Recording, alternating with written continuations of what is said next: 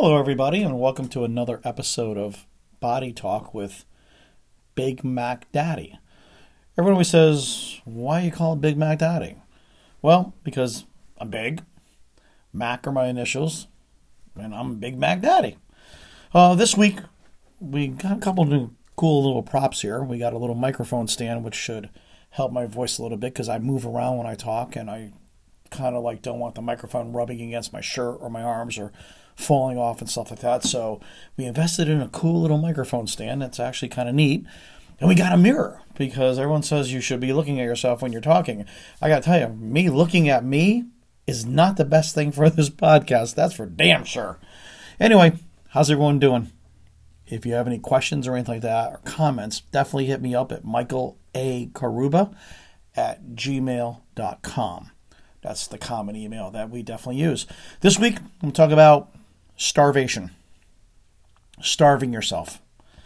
I see all these things about intermittent dieting, fasting, starvation, and they all kind of sound like really, really cool.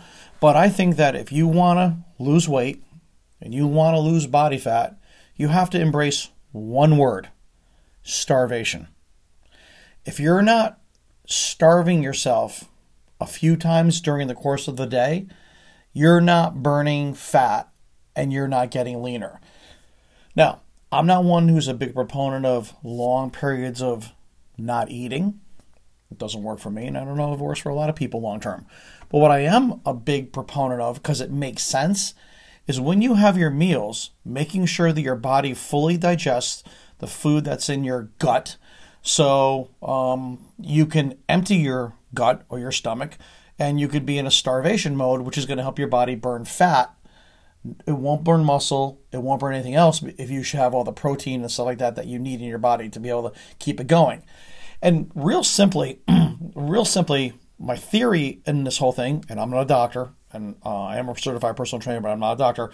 My theory in all that is this: is if you don't let your body starve a few times during the course of the day, you're never, ever, ever going to burn as much body fat as you possibly can, all things being equal. So what does that mean? Let's say you have your first meal at 8 a.m. and you're eating every 4 hours. Your next meal, obviously, should be sometime around noon. Meal 3 should be around 4, and the next meal should be sometime around 7 o'clock or so. If you train at certain times, let's say you train in the morning, that would be kind of your scheduled. But this is where I don't believe in snacking.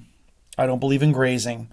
I believe that if your meals are every 4 hours or every 3.5 hours, whatever schedule you kind of works best for you, don't snack in between. Don't graze in between. And let your body get hungry.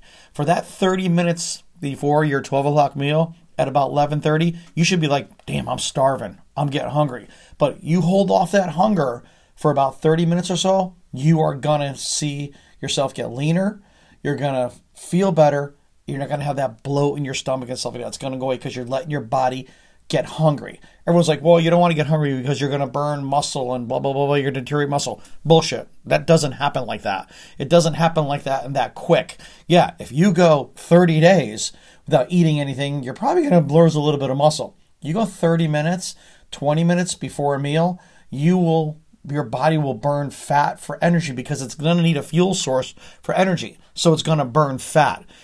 Will it burn some protein? It might burn a little bit of protein, but if you're an athlete or something like that, your protein level should be relatively high anyway, not 80 grams a day. It should be much higher than that, not 0.8 kilogram or grams or ounces, whatever it is, per kilogram of body weight, which is what the RDA recommends. It has to be a little higher than that, maybe 1.1, 1.2, or even as high as 2.0, depending on where you are with your training.